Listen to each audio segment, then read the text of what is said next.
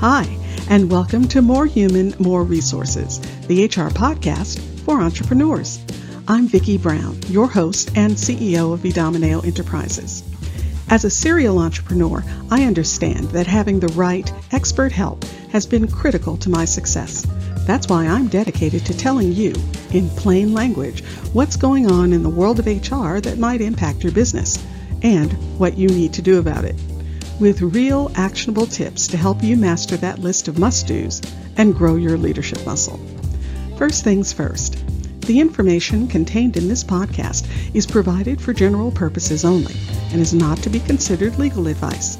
Your decision to adopt or not adopt any practice or procedure mentioned in this podcast is solely yours, and we bear no responsibility for the outcome. We urge you to always consult legal counsel and other appropriate licensed professionals. And with that, let's get into the show.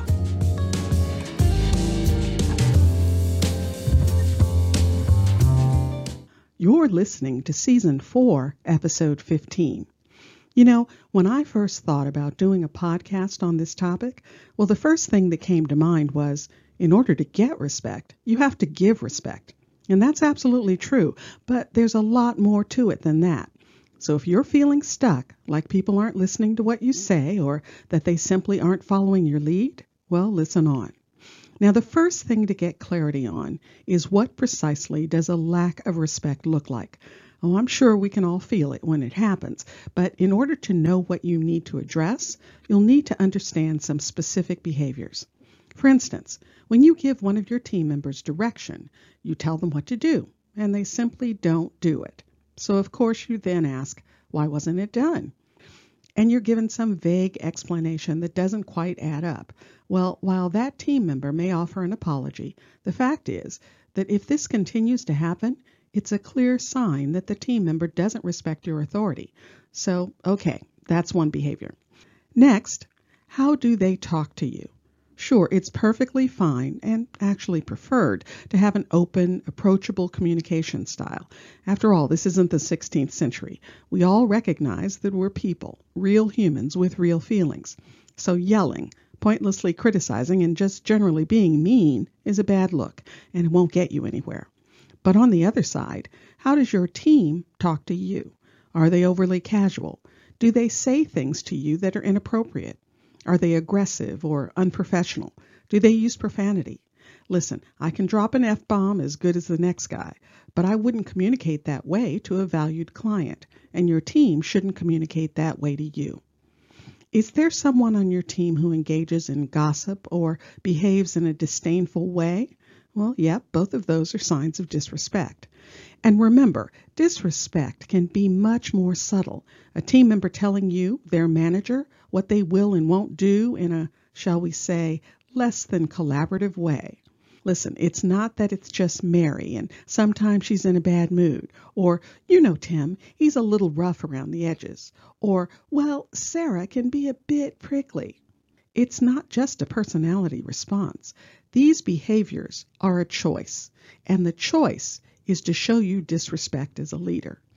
And while you might think, oh, it's no big deal, I can take it, as a leader, you always have to remember that the rest of the team is always watching. They see what goes on, and it all sets a tone. So 6 months from now, when you're trying to figure out how and where things turned, and now you feel like you have no authority at all, well, just look back to those disrespectful behaviors from 6 months ago, the ones you didn't address. But how do you address it? After all, you can't force someone to respect you.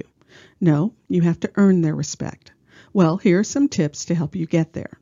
First, and this will come as absolutely no surprise, you have to show them respect. You can't expect what you won't give.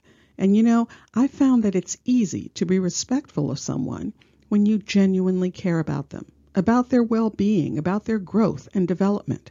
If you focus on being a servant leader, someone that uses their position in service to the team, well, you'll find yourself hard-pressed to not care.